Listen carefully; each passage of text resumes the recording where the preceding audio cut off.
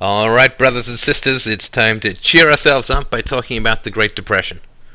So this is, to me, of course, one of the, and not just to me, one of the most fascinating, rich, deep, complex, and revealing sequences of events in Western history, and especially in American history.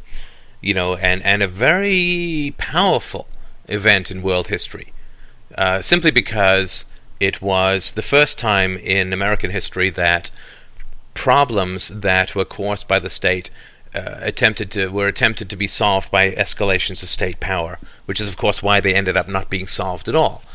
And it is something that had just a calamitously horrible effect on world history, very similar to what the First World War did in the sort of destruction of the free market system in the West that had dominated Western economies since the early 1800s.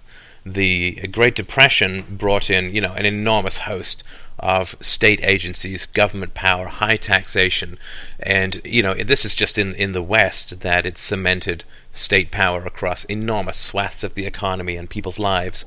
And of course in Europe, then it's a strong argument to be made for the fact that the Great Depression caused enough instabilities in Western economies that you get things like Mussolini's fascist party in Italy, you get Franco's fascist party in Spain, and of course you get the big daddy of all evil, Adolf Hitler's Nazi party, National Socialist Party in Germany, which gets into power in the early 30s.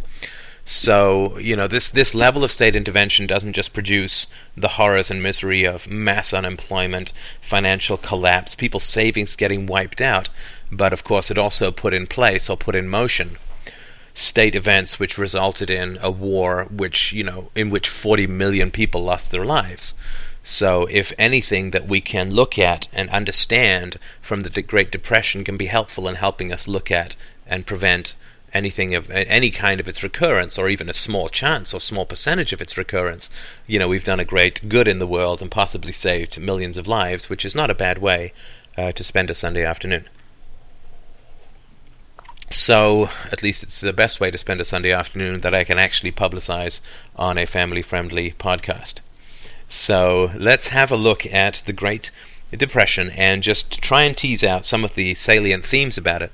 Because, of course, this is another thing that, if you're at all interested in the free market and have talked about it with people, there are like 10 things you're always going to hear, and one of them is, look what happened when the market was free. We had this Great Depression, and the government had to come in and rescue everybody, and this is just, it's hilarious once you actually understand the true facts about the Great Depression, and the fact that the free market gets blamed for this. It's pretty funny, right? I mean, it's like a doctor getting blamed for trying to treat a plague. So let's have a look at some of the things that happened. And now I'm going to start with a short chat about the general timeline, just for those who haven't geeked out with economic and history texts on the Great Depression for good chunks of their 20s, like me. Then and it's not that I couldn't get dates. It's that I couldn't get dates. But you may not know this sort of stuff, so I'm just going to spend a few minutes on, sort of what happened. Now, not many people know that in 1920 there was a severe recession that was much worse than the one that occurred in 1929. But, fortunately the government didn't decide to help, and so within 12 to 18 months everything was hunky-dory again. And again, I'm not saying that there is a natural tendency in the free market for there to be this kind of expansion and collapse, because there just isn't. I mean, there are certain segments of the market that are going to sort of go through expansions and collapses, but for the economy to change as a whole, you need the government. You just can't do it. With millions of aggregated free choices resulting in one big stampede to sort of expansion or collapse, this does not occur without the central power of the government. And we can talk about that another time, but if you don't mind, indulging me in just taking it for granted that what I'm going to talk about here or try and establish here is the degree to which government interference, created, exacerbated, extended, and deepened the Great Recession, and also talk about how it certainly was not the Second World War that solved the problem of the Great Depression. So, in 1920, in January, the sort of economic expansion that occurred after the end of the First World War sort of peaked and the severe recession began. And you start, the sort of in the sort of between 1905 or 1910 and 1940, a little bit earlier, it's generally called the Progressive Era, wherein you get a lot of socialists who've imbibed the sort of heady Marxism and socialism that's been coming out of Europe since the 1870s. They start to get a lot of power and influence in American politics, and this is where you start to get, the beginning of socialism in America, right? So you start to get things like the 14th Amendment, which was the income tax. I think that was in 1911. You get lots of regulations of railways and interstate commerce and postal services and so on, because there is this general idea that the free market is chaotic and messy, and what you really need is central planning, because, guys with guns in Washington are just going to make better decisions for everyone than they are themselves, these poor little lost lamb children who don't know their own good. So, February 28th, 1920, you get the Transportation Act is passed. The Interstate Commerce Commission is empowered to prescribe, intrastate rates when necessary to eliminate discrimination against carriers in interstate commerce. The Railroad Labor Board is created and so on. And sort of what that means is that, when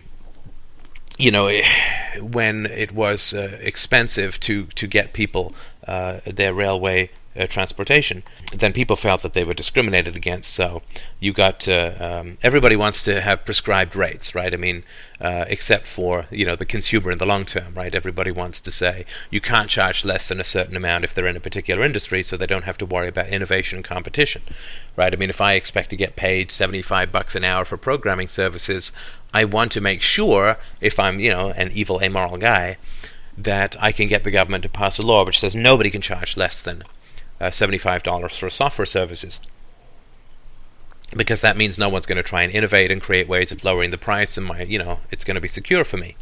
So you get that kind of stuff going on. In 1921, not many people know that the end of World War One. In 1918, it was actually almost 3 years later that the Allied Reparations Commission established the payment, and it was 132 billion gold marks, which was equivalent to $33 billion US at the time, which was, of course, just absolutely staggering. I mean, they would still be paying up until the 80s if they'd actually continued to pay, and of course it would have just destabilized and messed up the entire world economy. I think I mentioned this in another podcast, but you can't just go and pillage someone else's economy without doing far more harm to your own.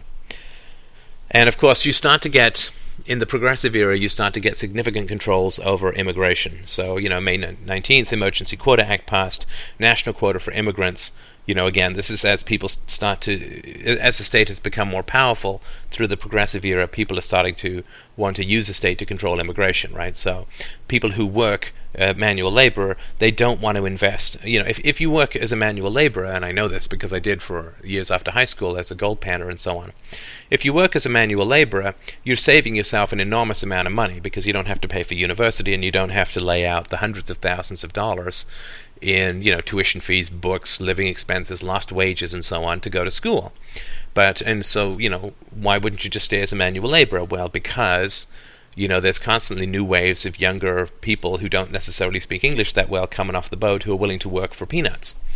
And it's tougher to raise a family if you have to compete with like young single guys who just want beer money and sort of futon money. So what you want to do is try as much as you can to prevent people from coming in to compete with you. So you want to restrict immigration, pass minimum wage laws, and so on, just so you can eliminate competition from more efficient or cheaper sources of labor. So you start to get this kind of stuff, and in July of 21, economic contraction ends, recovery begins. So in 1922, you begin the problem of tariffs, right, which has been just an enormous problem in the U.S., but I mean also in Europe as well. So you get this Ford-Neubauer Tariff Act passed. The hyperinflation begins in Germany, which is really not so bad. This is not so good, right? This is the wheelbarrows of money that you need to buy a loaf of bread, right? This is, as I read once when I was doing research for my novel Almost, some guy, he was telling the story of his father who said he bought an annuity for his old age, which when he cashed it in the mid-20s in Germany was just enough for a cup of coffee. And you start to get the battles. The Supreme Court is interesting in this time, during this period in the U.S. And of course, it was the thorn in the side for FDR in the 30s, because his New Deal was completely unconstitutional. Right? It was an unprecedented expansion of federal power. And, you know, the Supreme Court generally lags a little bit behind the progressive sort of middle-aged intellectuals, because they tend to be older men in this time, right? So they knew a lot about the Constitution. And the 1920s to the sort of mid-1930s is the last time that you really saw the Supreme Court try and protect the actual principles of the Constitution in the United States. So, for instance, here, April the 9th in 1923, the Supreme Court decides Adkins versus Children's Hospital, finding a congressionally mandated minimum wage for the District of Columbia is unconstitutional. It's an interference with property rights and so on. And, you know, there is nothing in the Constitution which says that the federal government has the power to, you know, regulate wages and so on. So, you know, there's lots of fights starting around minimum wage here. And so you get these sorts of fights come up quite a bit in the 20s. So 1924, Congress passes an amendment to the Constitution, empowering Congress to limit, regulate, and prohibit the labor of persons under 18 years of age. The number of state legislators that ratified the proposal amendment was 28, or 8 less than the 36 that was required. So Congress passed it, but they couldn't get this amendment going, so that they wanted the power to limit, regulate, and prohibit the labor of persons under 18 years of age. And again, this is immigrants, this is people who are going to compete with those who don't want to invest in higher education and advance their careers, but also want to retain the value and increase the value of their manual labor. And the Kice Act was passed, which allowed unionization of the government printing office. I think this was one of the first instances of state unionization. And coal operators in England engaged in a lockout for 7 months in an effort to force down wages. So let's go to 1925. April 28th, Britain announces return to a gold standard for its currency. So this is interesting, of course, because I think that England went off the gold standard in the First World War. I can't remember exactly when. And for those who haven't gone through the whole convoluted and exciting world of the gold standard, I'll give you possibly the shortest review in the world, right?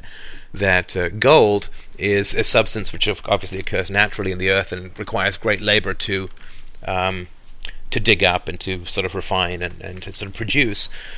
So it's not really subject to hyperinflation, right? Because there's sort of a fixed amount, and you know it's hard to get new stuff, and you can't just sort of print off gold in your basement to artificially create currency. So one of the problems is when you start to get governments with central banking is that, you know, originally gold was the currency. And, you know, people didn't like carrying gold around, so they instead began to carry around promissory notes instead. And so the bank would hold your gold, but you and your friends would pass around these promissory notes, basically saying, you know, this is equivalent to a 1/16 of an ounce of gold, or, you know, half an ounce of gold, and that was sort of how currency was developed. It was just a representation of gold. So it was sort of like your bank card is a representation of the money that's in your bank account, and that's what you're sort of transferring around. Paper money was originally just a way of being able to transport gold without the risk, right? It was like a check that was cashable by anybody, and that was the original idea behind paper money. And of course, the bank was supposed to surrender to you your gold at any time, right? So if you had, you know, $200 in greenbacks, you could go to the bank and get them to transfer that into gold. So what that did was, when banks were printing their own currencies, is it limited the amount of currency that banks could print, because they always had to be able to back it up with gold. So the gold standard basically says that your currency can be freely converted into gold and back again, and that limits the amount of currency that the printing agency, whether it's a bank or the government, can print, because they have to back it up with gold, and they can't just sort of snap their fingers and create gold. So the first thing, when you want to start shafting the next generation with national debts and printing off money and so on, the first thing you need to do is get off the gold standard. So what that means is that now your currency is free floating. It can't ever be legally converted into gold. So, it's a heck of a lot easier to print money than it is to dig up gold, so you can basically just start printing all the money you want, and you don't have to worry about having to back it up with any kind of real gold. This is one of the reasons why, in libertarian circles, the question of the gold standard is quite important. They do want governments to be bound by the gold standard, so they can't just print whatever they want, right? As if that would work, right? I mean, governments have had no problem getting off the gold standard, and even if we force them back on the gold standard, they'd just find some other way to shaft us, right? I mean, you can't you can't tame a shark, is sort of what I'm saying. So England went back on the gold standard, which is sort of good. Now, in 1926, you have a tax cut, a huge tax cut. There's a Revenue Act in 1926 that's passed. It cuts the taxes of those earning $1 million or more. Of course, very few people, by more than 2/3, right? So, during World War I, you always shaft the rich, right? You always tax the rich because they're in the minority and you're in a democracy. So, in 26 they cut that, and of course what that did was it freed up a lot of people's income for investment, right? So that's one of the things that sort of began. And so then what happens is you begin to see that this sort of cut in income tax stimulates the economy. The Federal Reserve also artificially lowers the interest rate, right? So the Federal Reserve is setting the interest rate, and governments always want to set the interest rate low so that it'll sort of stimulate the economy. And I mean, there are a number of technical problems with setting the interest rate low, but we sort of don't have to get into that right now. But at least sort of understand that there was a lot of artificial stimulation. The government's printing money, the government is lowering the interest rate, the government is cutting taxes all at the same time, and so you start to get a huge boost and boom in the economy, which where you start to get with this great sort of stock market boom that's going on throughout the mid to late 1920s. So, for instance, in 1927, the Federal Reserve reduces the discount rate by half a point, purchases $230 million worth of government securities. And that's sort of interesting, too, because, the government basically prints these securities, which is then bought by the government, artificially keeping up the rate and value of the securities, but also bleeding off, hundreds of millions of dollars from productive investment, which is going to cause great harm to the economy. So then, in 1929, February the 2nd, the Federal Reserve announces a ban on bank loans for margin trades. So now, margin trades, as I'm sure you know, is, you bet on the shift in a stock price, and you're buying on margin, right? So let's say I have $100 that I want to invest in 1928. Then I can buy, 10,000 shares and then sort of buy and sell them, assuming that my loss doesn't total more than $100, I'm fine, right? But if my loss is $1,000, then I suddenly owe $900 because I've been sort of trading on margin, which is where I'm just trading on aggregate losses and gains for a large chunk of stocks at the same time. So you no longer, like, you get this regulatory thing that comes down, bank loans. You can't get a bank loan anymore for margin trades, which is kind of a problem. June the 15th, 1929, the Agricultural Marketing Act is passed. Economic expansion peaks in August, and then September the 3rd, you get this peak. You got a New York Times index of industrial stocks at 452. October the 24th, Black Thursday, recorded sales of shares hits almost 13 million.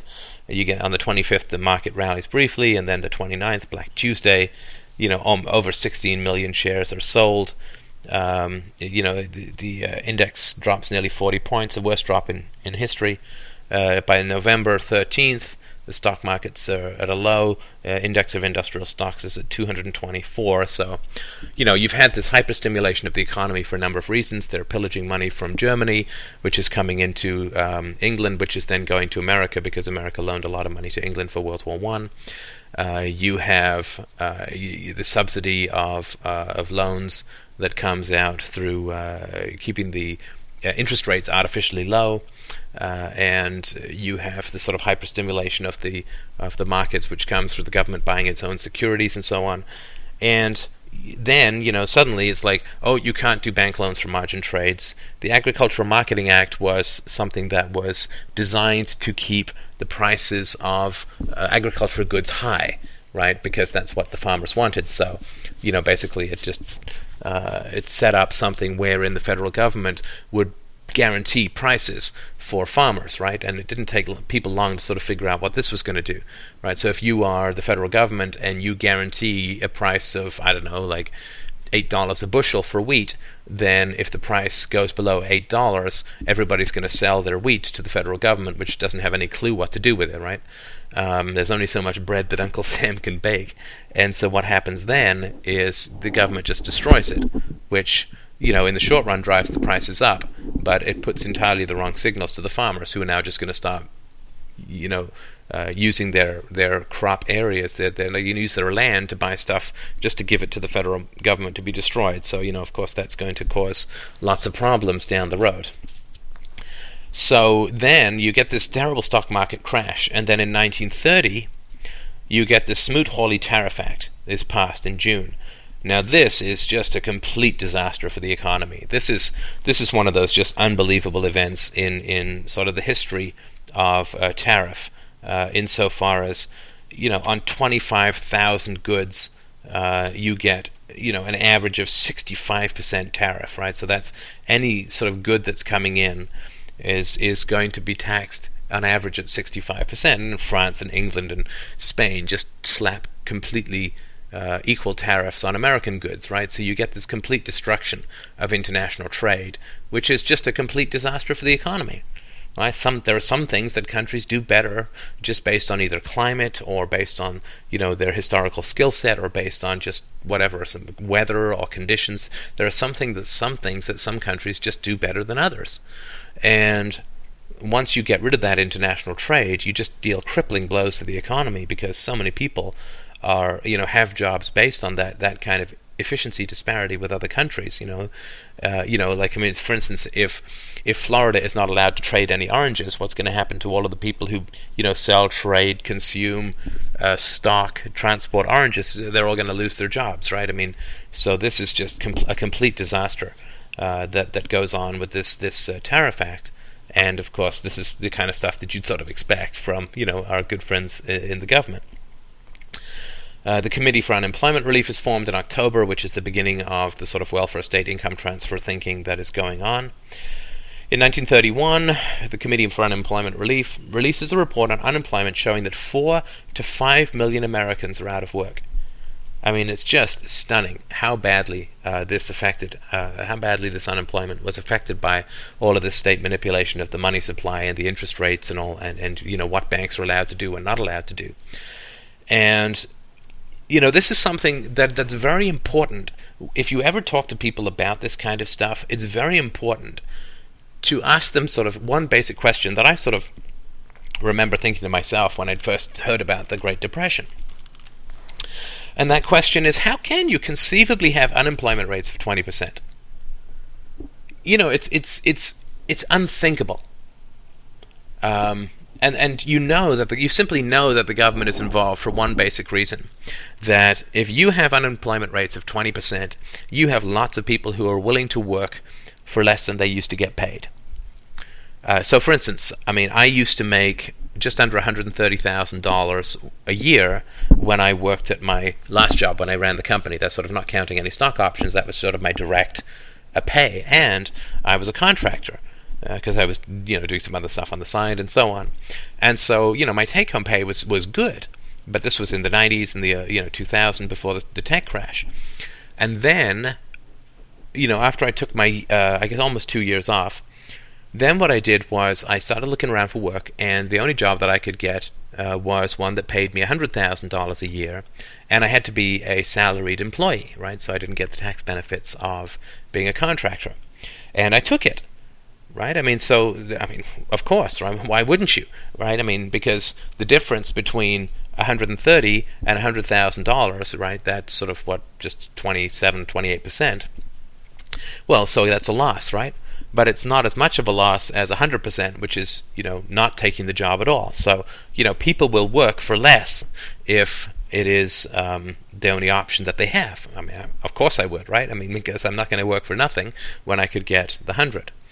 So, but of course, if I was not allowed to work for anything less than $120,000 a year, then I couldn't take that. That job wouldn't even exist, and so I would be completely unemployed.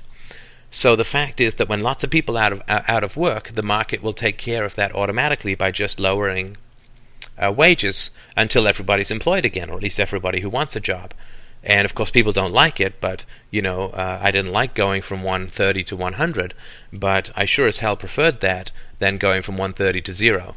So I was, still grateful and happy to have the job, because there's no fantasy land wherein that other job existed that I could sort of flip over into. So you've got to deal with the facts that are in front of you. So that's sort of the interesting question to ask people, when they say, well, the market couldn't provide jobs for these people. Well, that's completely not true.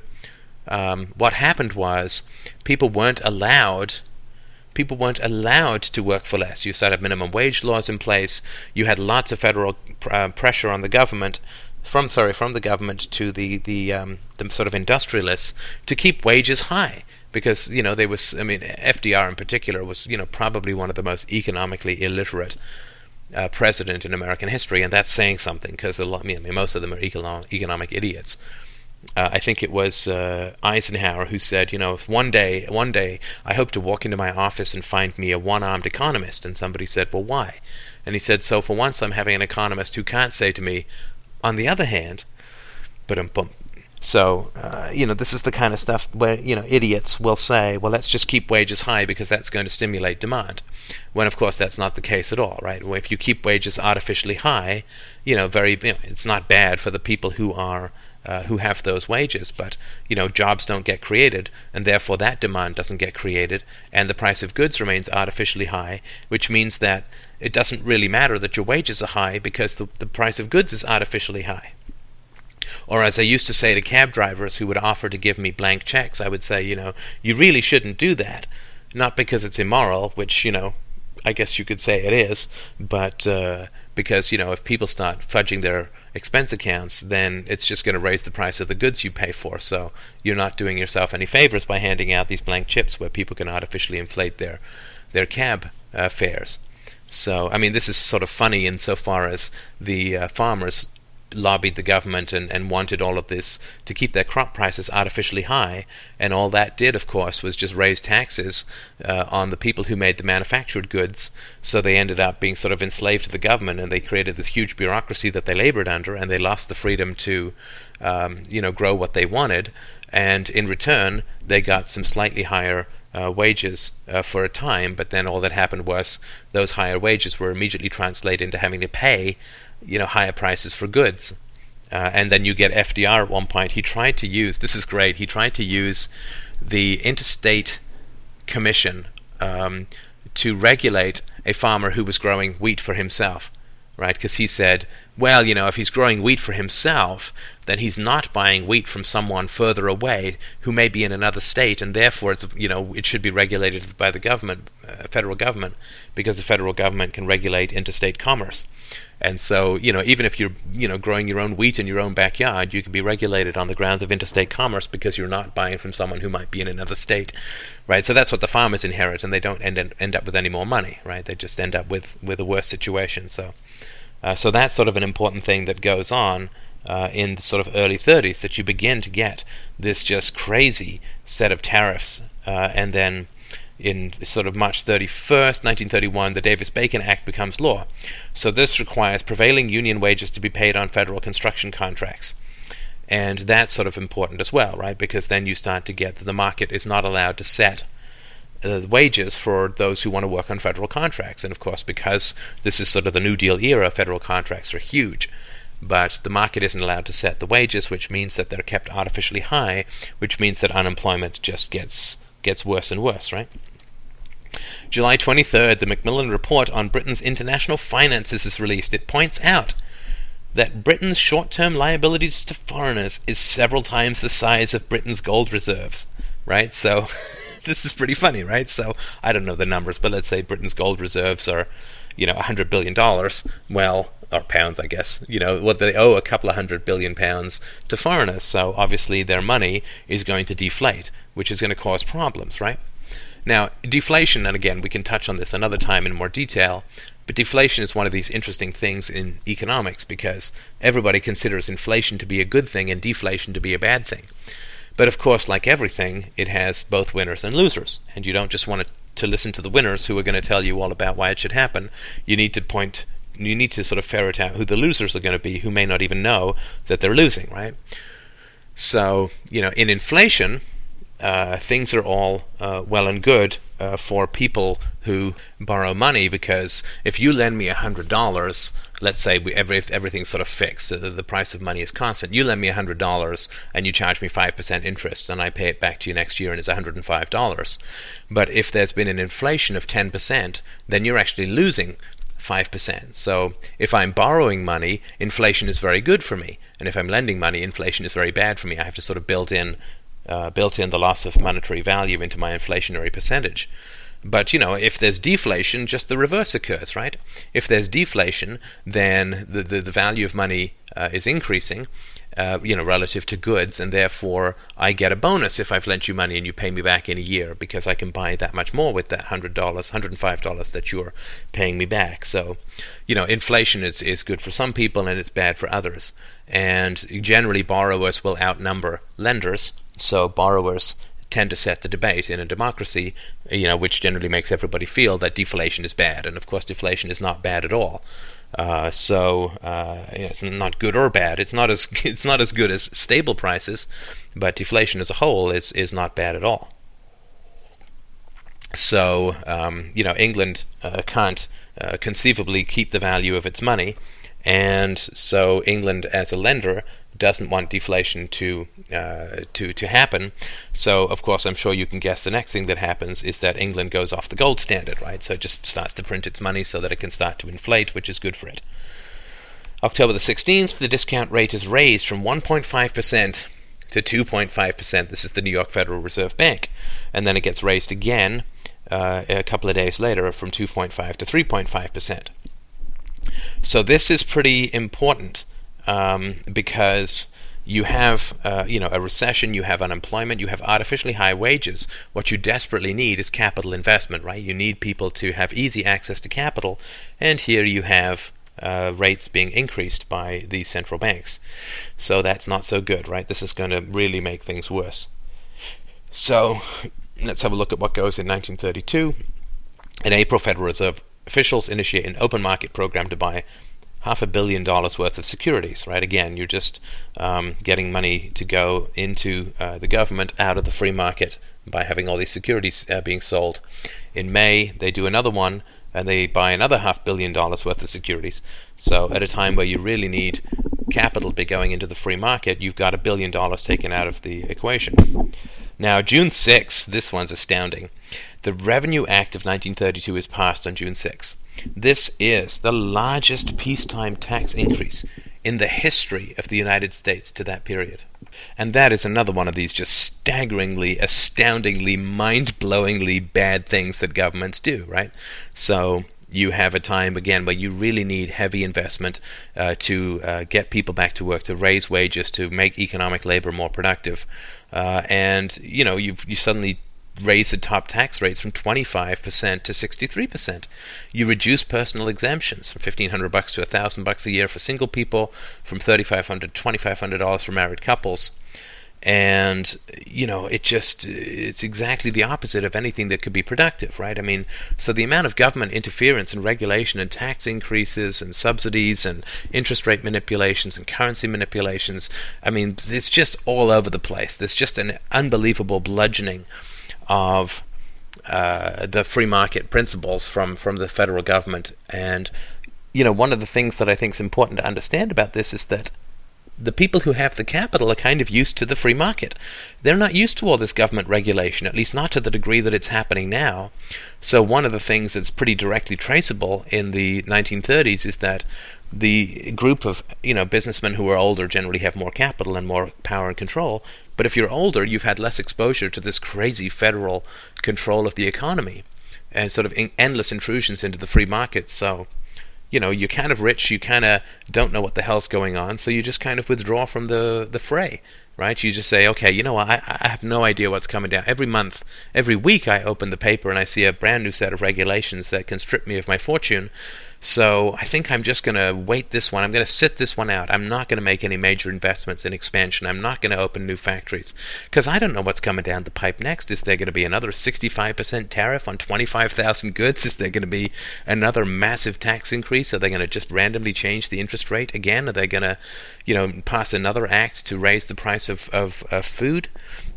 You don't know, right? So like in any situation of extreme uncertainty, you're just going to sort of sit tight, wait for things to settle down and see what happens. And of course what that means is that people don't invest in expanding their businesses, which further exacerbates the unemployment problems. And in 1932 we also have the passage of the Norris-LaGuardia Act. This outlaws yellow dog contracts and protects unions from antitrust actions, private damage suits, and court injunctions. One of the things that also happens in the 30s is this great expansion of power, violent power, coercive power that's given to the unions by the federal government. Now, this yellow dog contracts, for those who don't know this exquisitely detailed history of union and labor in the United States, a yellow dog contract is, I want to work for you, and I'm willing to sign a contract which says that I'm never going to join a union. I have no interest in joining a union. I disavow the union. So that is, of course, put in place by people who, the capitalists who don't want unions around because they know that people are willing to work for less because there's so many unemployed people and they want to give jobs for less, right? They just can't afford to give jobs for more, right? So instead of it being $5 an hour, they'll make $4, $3, $2, or whatever dollars an hour. But they can't do that if there's a union because it's just too much of a hassle, because the union has so much power that's been given to it by the federal government. Now, the interesting thing is protecting unions from antitrust actions is pretty funny because, of course, antitrust legislation is put in place. The Sherman Act of 1890-something was put in place to, because whiny and negative competitors who couldn't compete with people like the Rockefellers and the Carnegie Mellons got mad, and much like the people who invested in Netscape got mad when Microsoft made so much money and destroyed the value of their Netscape stock. They get mad and they go to the government and say, you smash this monopoly. And of course a union is a monopoly when it has a closed shop, so they had to make sure that they gave exemptions from that. And the Glass-Steagall Act, which is passed, which liberalizes the terms under which a member bank can borrow from the Federal Reserve. Again, not a particularly good idea because as soon as you borrow from the Federal Reserve, you drive up inflation, create more business uncertainty, and increase the national debt and the requirement for future taxation. So in 1933, in March, the economic contraction ends, the economy starts to recover, right? So, one of the great things about entrepreneurs, sort of having been one, is that, we're pretty adaptable, right? So we get knocked down, but then we get back up again.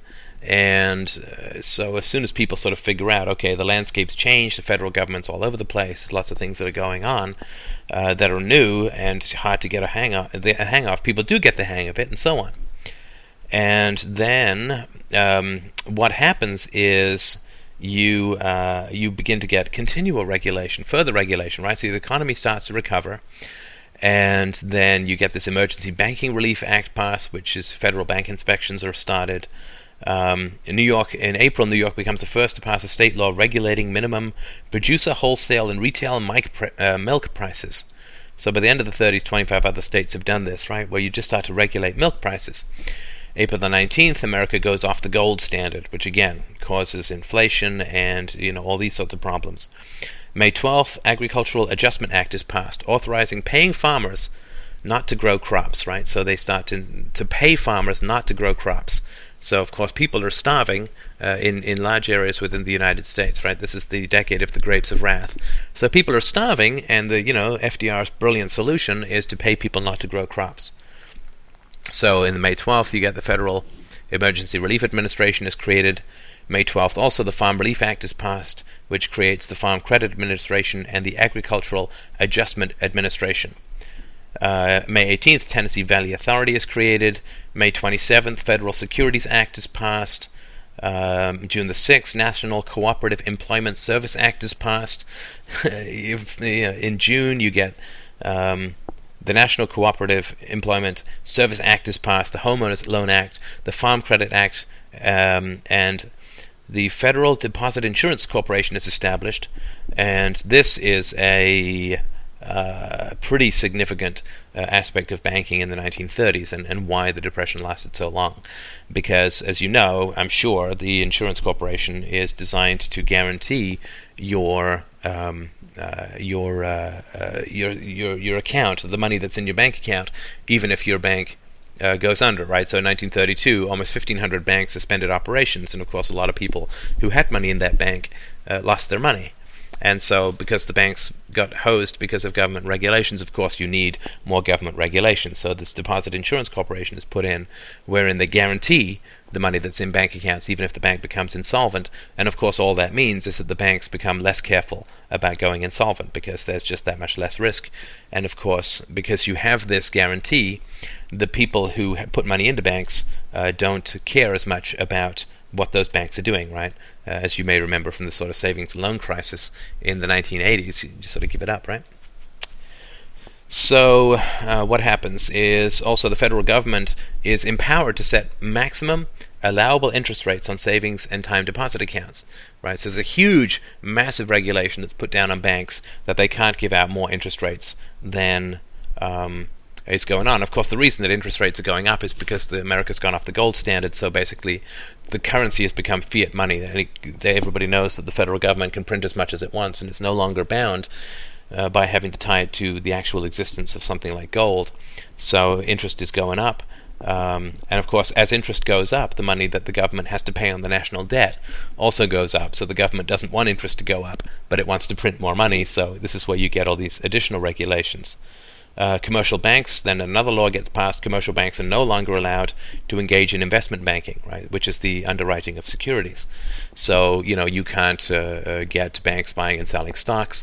And of course, what that means is that there's that much money, less money, that's available for capital investment, for entrepreneurs, and so on. Again, that's pretty bad. The National Industrial Recovery Act is passed. The Open Market Committee is established. The Emergency Railroad Transportation Act is passed.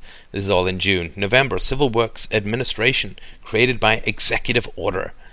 So this is, basically the federal government starts on this massive program of federal projects, of state projects, that is designed to provide employment, and of course it doesn't, right? Because all it does is provide employment in specific sectors, while unproductive employment in specific sectors, while destroying productive employment in other sectors. You spend $100 billion over here, all that's happened is you've taken $100 billion from somewhere else that might have actually been used to create self-sustaining and productive employment. And of course it's entirely scattered. I think it's along the certain sections of the U.S., like the South gets almost none of this stuff. And the reason for that, of course, is that FDR won the South pretty handily in his election campaign. So all of these projects are pretty much centered on those states that he had a tough go of it in the last election, so all of that kind of stuff. The only good thing that happens in 1933, of course, is that December the 5th, the 21st Amendment is ratified, which repeals the 18th Amendment and thus ends alcohol prohibition. So I guess once they've got the mafia to come over and start selling alcohol, they're more than happy to get rid of it, alcohol prohibition and so on. And so there's 1934, in January, the Gold Reserve Act is passed, and that establishes an exchange stabilization fund. Because, of course, the exchange, once you go off the gold standard, your money's just not worth that much relative to any kind of gold, and so it fluctuates like crazy. And so this exchange stabilization fund is supposed to stabilize it, and of course it doesn't. And, this also allows the U.S. Treasury to seize all gold held by Federal Reserve banks. And private possession of gold is made illegal, right? So now it's illegal to own gold except for, quote, legitimate purposes, like jewelry or artwork or industrial or scientific uses. And, January 31st, FDR issues an executive decree changing the price of gold, from $20.67 an ounce to $35 an ounce, right? Again, complete violation of the free market, and one of the worst things you can do in a free market is to regulate the price of the base currency like gold and so on. And then you get Congress creates the Federal Farm Mortgage Corporation, and in February the Export-Import Bank of Washington is created, and it's established under a D.C. charter. to assist in financing U.S. trade with the Soviet Union. February 23rd, the Crop Loan Act is passed. And February the 15th, Civil Works Emergency Relief Act is passed. April 7th, Jones-Connolly Farm Relief Act is passed, and the bill effectively places an expanded roster of farm products under the control of the Agricultural Adjustment Administration. In June, you get the Securities Exchange Commission is established. In June the 19th, Federal Communications Commission is created. June 19th, the Silver Purchase Act is passed. This empowers FDR to increase the Treasury's silver holdings to 1/3 the value of gold, and it nationalizes silver stocks and purchases. Anti-Racketeering Act is passed. The Commodity Credit Corporation is created. Federal Farm Bankruptcy Act is passed. Federal Surplus Relief Corporation created. National Firearms Act is passed. Reciprocal Trade Agreements Act is passed. And just masses and masses amounts of regulations and legislation that's being put in place. Now, 1935 is the big year, right? You get the Emergency Appropriations Relief Act is passed, which creates the Works Progress Administration. The only good thing is that on May the 27th, the Supreme Court unanimously declares Section 3 of the National Recovery Act to be unconstitutional. Section 3 empowered the President to implement industrial codes to regulate weekly employment hours, wages, and minimum ages of employees. Then in June, you get the National Youth Administration created by executive order. The Farm Credit Act is passed. In July, the National Labor Relations Act, or the Wagner Act, is passed. And then Social Security comes in August the 14th. August 23rd, Banking Act is passed. 28th, the Public Utility Holding Company Act is passed. Bituminous Coal Conservation Act, the Revenue Act, a Wealth Tax Act is passed. This increases the surtax rate on individual incomes over $50,000, the estate tax on individual estates over $40,000, and graduated steeply taxes on individual incomes over $1 million until the tax rate was 75% in excess of $5 million.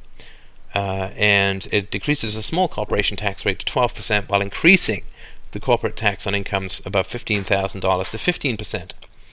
Excess profits over 10% were taxed at a 6% rate, and in excess of 15% at 12% rate. So, of course, what this does is it ensures that anybody who's making good money, in other words, those who are creating jobs and having productive investments, just get taxed even more heavily. Federal Power Act is passed. Rural Electrification Administration is established. Soil Conservation Acts, Motor Carrier Acts. This extends federal regulatory authority to motor carriages as state and interstate commerce, engaged in interstate commerce. So just the amount of regulations that are passed just in 1 year alone at the height of the Great Depression is staggering.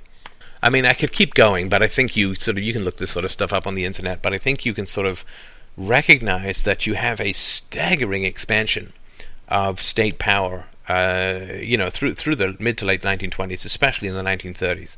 I mean, this was the biggest expansion of federal state power in the history of the Republic, and something that wasn't equaled until the 1960s, the mid to late 1960s, when the Great Society programs were put in under LBJ. And so in a decade, I mean, to understand the effects, the psychological and economic effects of the Great Depression, it's very hard for us to understand that you have this 13-year depression where unemployment is averaging 20 to 25%. I mean, starvation is rampant throughout the Republic, where the division between rich and poor is staggering. The economy is just not functioning. And during all of this time, you see an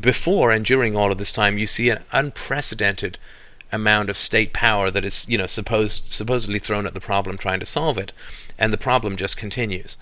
And that is a pretty instructive lesson to learn, that when people say, well, the Great Depression, the free market, and it didn't work, and that's why you need regulation. Well, the regulation started before the Great Depression, and expanded mightily during the course of the Great Depression, so to say that it has anything to do with the free market is just ridiculous. I mean, the government had all the power that it wanted to solve the problem, and it exercised an enormous amount of power, and the problem wasn't solved. So then the problem cannot be the free market. It could be said that the only reason that the unemployment didn't go to 50 or 75% was because of the free market. And I think that's a pretty important thing to recognize and to communicate when you're talking to people who have some sorts of opinions about the the causes and effects of the Great Depression. Murray Rothbard, of course, has written a great book about this, which you might want to look up. But basically, the thesis of most of the Austrian economists is that when you see an enormous and countrywide economic effect, that you have to look at regulations that are covering the whole country. It simply has to be the case. Millions of people making millions of decisions cannot create anything other than sort of general static. And there may be times, with the introduction of something really radical and new, like the computer or the car, where there's going to be certain dislocations and certain problems in certain areas. But the only social agency that has the power to affect universally the choices of everybody is the government. So when you see a massive thing occurring in the economy, the first place you look is to the government, and it's to the federal government usually first and foremost, because that's the only agency that can affect the economic decisions of the entire country. So just all you can do is just ask the people back and say, are you aware of the number of regulations, the tax increases, the manipulations of the stock market and of the inflation rates and the interest rates that were going on? Are you aware that this is by far the greatest expansion of state power that occurs throughout the 1930s, and that if there's anybody who can be considered responsible for creating and prolonging the Great Depression, it is the federal government, because it was certainly the most active social agency of the time. So I hope this has been helpful. It's a fascinating thing to look into. It can be a little bit technical, and I tried to steer clear of some of that during this conversation, but this may be worth sort of reviewing or sending to people who have this fixed opinion that the free market produces the Great Depression and the government saved it, both with regulations and with the entrance of the United States into World War II in 1941. So thanks again for listening. I hope you're doing well. It's Stefan Molyneux signing off.